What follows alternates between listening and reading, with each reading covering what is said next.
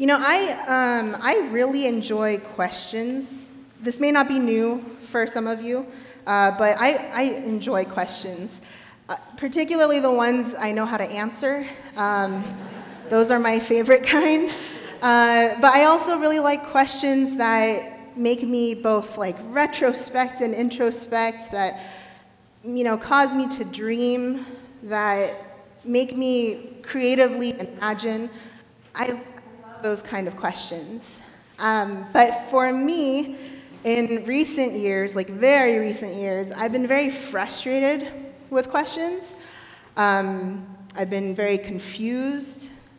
And to sum up all the questions that I've been having, they've been what and why? And these have been directed to God. And I ask God, what? What am I supposed to do? Why is this happening? And I come up empty. And I think I'm not alone in this. I'm sure many of you have had a season, if not you're in it right now, where you're just like, what do you want me to do, God? Why am I in this moment, in this circumstance? What is it that you're calling for me, for my life? And these big life whys and whats, we try to solve them on our own. We try to, put our own simple answer on it. We look to other people. But when it comes down to it and we're thinking about them, we also come up very empty.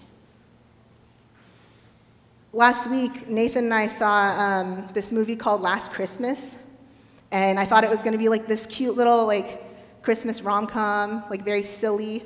But it was very different, in a good way. It was pretty cool. And there's this profound moment of dialogue that I was not expecting. And for whatever reason, no one's quoted it online. I don't know why.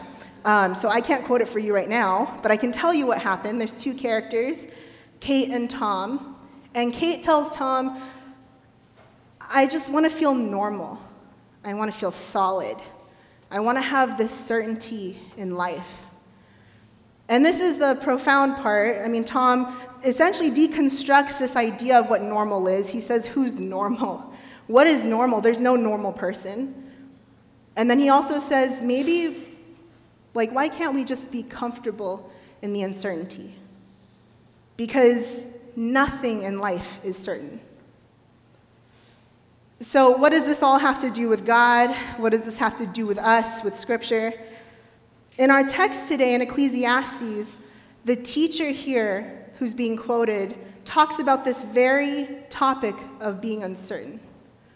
He writes about how God made everything beautiful and appropriate in its time, and God has put eternity in man's heart, but humanity has no idea where the start is, where the end is, what the details of this grand plan is. Only God knows. So let's explore this together, this certainty that we can have within the uncertainty. And we'll go back to verse 1 and start there.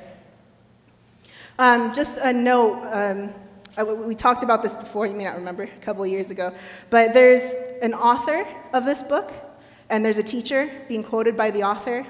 The author, people think it's Solomon because of some clues in Scripture, but it's debated. They're not sure. It's written in Hebrew as Koheleth, and Koheleth's actually a title for someone with wisdom. So it could be Solomon. It could be just a very wise man who is very thoughtful about life. But for the sake of our time together today as we discuss this, we'll just agree that they're wise men that God has spoken through. So verse 1, for everything there is a season and a time for every matter under heaven. This verse is introducing us to that truth that we talked about with the children earlier, that there's a time for everything in life on this earth. And that's pretty straightforward, right? Life changes, seasons change, God is in control of everything. That's pretty easy to understand. And this sets us up for this poem that follows through verses 2 through 8. And it's emphasizing that point in verse 1. And something fun to notice is that there are opposites in this poem. I'm sure that struck you as we read this. And the teacher starts off with the beginning of life and the end of life. And everything that follows is everything that goes on in between. a time to be born and a time to die. Then there's a time to plant and a time to pluck up what is planted, a time to kill and a time to heal. And just to clarify, God's not contradicting his command not to murder. We have to think of the context, the idea of agriculture, of livestock. So there's a time to heal, there's a time to put out of misery. So back to the opposites, there's a time to break down and a time to build up, a time to weep and a time to laugh, a time to mourn, a time to dance, a time to cast away stones and a time to gather stones together, a time to embrace and a time to refrain from embracing, a time to seek and a time to lose, a time to keep and a time to cast away, a time to tear and a time to sow. Another contextual note here, this is referring to a Jewish custom of mourning and repentance. When they were in that period of time, they would tear their garments. And when that period of time was over, they would sew it back up. And finally, there's a time to keep silence and a time to speak, a time to love and a time to hate, a time for war and a time for peace. So there's nothing revolutionary here. We know these things. We see these things. We live through these things. And the teacher here is just stating these facts of life on earth, that there's a season for everything. And by presenting these opposites, there's actually this sense of completion, that this is life. This is the start of it on earth. This is the end of it. There's this completion. Again, after that first line is everything that happens in between, and that's where this uncertainty sets in. This is where we're at, all of us right now. We're in this uncertainty. We know these seasons happen, but the questions of, okay, what am I supposed to do when this happens? When am I supposed to do it? Will I experience some of those joyous things again? Will I experience the pain again? What do I do with them? And the teacher here proceeds to verse 9 with a question of his own. What gain has the worker from his toil? So the teacher just listed all of these things for us, and then it's like he takes a step back and he says, what's the point? Why do we bother? He skips all the tiny details. If there's a start and end of everything, what does our work in this life amount to? And then he gives us this because in verse 10, this reason for why he's asking his question. He says, I have seen the business that God has given to the children of man to be busy with. This is most likely in reference to the fall, the curse that was placed upon Adam in Genesis 3. Cursed is the ground because of you, and pain you shall eat of it all the days of your life. Or the Message version, you'll be working in pain all your life. So the teacher poses this question of what's the point of these times in our lives, this busy work? Why do we bother with them? And I want to pause here because, as I've said, I'm sure I'm not alone in this. We've wondered these questions in our lives. Maybe in your own life you're feeling uncertain, and right now you're asking, why did that time of weeping have to happen to me? Or am I supposed to be silent right now, or am I supposed to speak out? Or what was the point of that broken relationship of that? As a community here, we see this poetic description of seasons played out, even in very recent weeks. And we're going to keep praising God and talk about the miraculous birth of a child in this community. But then we see the seasons to just days later mourn the passing of a beloved member, and then another one. Why, God? Why now? Can't we just take a moment to laugh, to dance, to heal? On a larger scale, we mourn with Santa Clarita and Saugus High School. Why, God, must there be violence? Why must there be another season of tearing garments when we've just started to sew from the other acts of mass violence? And then here's the punchline that the teacher gives us in verse 11. He, God, has made everything beautiful, or rather appointed in its time. Also, he has put eternity into man's heart, yet so that he cannot find out what God has done from the beginning to the end. The teacher's own answer to his question is, we don't know God's plan. We have his word, of course. We have his promises, his prophecies, but we don't fully know what his plan looks like, every little intricate detail. What our time on this earth, our little sliver of life, what that's going to do and add to the grander picture of his plan, we don't know. And what I appreciate in this text is that though we're not given an answer for our own questions of life, all the specific uncertainties that we may think of, we're given this certainty in God and a tangible way to live. Verse 12 to 13, I perceive that there is nothing better for them than to be joyful and to do good as long as they live. Also that everyone should eat and drink and take pleasure in all his toil. This is God's gift to man. What else can we do? We're going to go mad and be filled with anxiety and depression if we stay in the questions of the details, if we stay stuck there. And the teacher offers us this wisdom: be joyful and enjoy your life that has been graciously given to you by God. We must recognize that this is the gift from the one who alone is the master of the plan, the one who is creator, the one who knows all the answers. So let's be thankful and do good with this gift. We may not understand all of the in-betweens, but we know that in it, God is allowing us to enjoy. He is calling us to be joyful in him in this time. And we must worship him with everything we have. Verses 14 to 15, I perceive that whatever God does endures forever. Nothing can be added to it, nor anything taken from it. God has done it so that people fear before him. That which is already has been.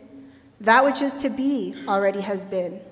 And God seeks what has been driven away. We've seen this idea played out in movies. Maybe as children, we've even prayed these prayers to God. We've thought that if we can plead our case to God, we can change his mind. We can get our way. We can manipulate. But the scripture is telling us this truth that what God has set in motion is in motion.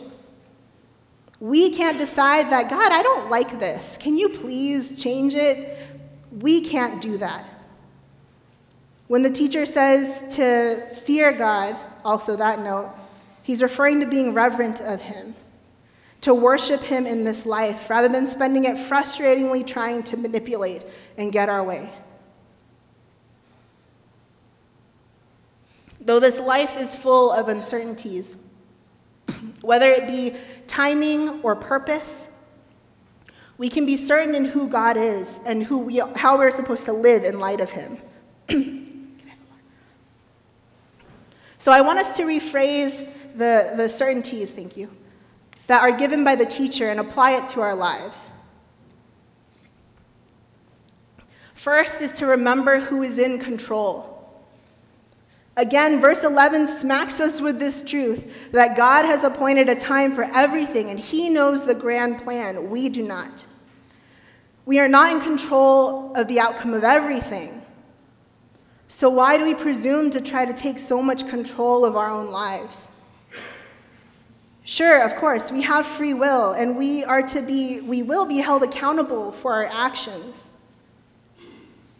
But we must surrender the role of Lord to the only one who is Lord. How do we do this? We pause, and we take time to just sit in God's presence. And we acknowledge in our own words who is Lord of our lives. Another way of phrasing it is confess that he is Lord. Pause and confess. Remember that he's in control. Second, we are to be joyful, to enjoy, to worship God with our lives. It doesn't do us any good to be constantly living in worry, in being in this cynicism, in living in the past, or trying to be constantly busy and never take time to pause. Let's be joyful and enjoy knowing that this is a gracious gift from God. We must avoid the temptation to be lazy, avoid the temptation to have a never-ending schedule, and really enjoy the life that has been given to us and worship him with it. And we know how to do this. We just talked about it earlier. We can worship with our whole lives by offering to God every single aspect of it first. With our time, our money, our talents, our relationships, and so on. Even in the hard seasons, we can still worship and show gratitude to the Lord because he's there and he sees us.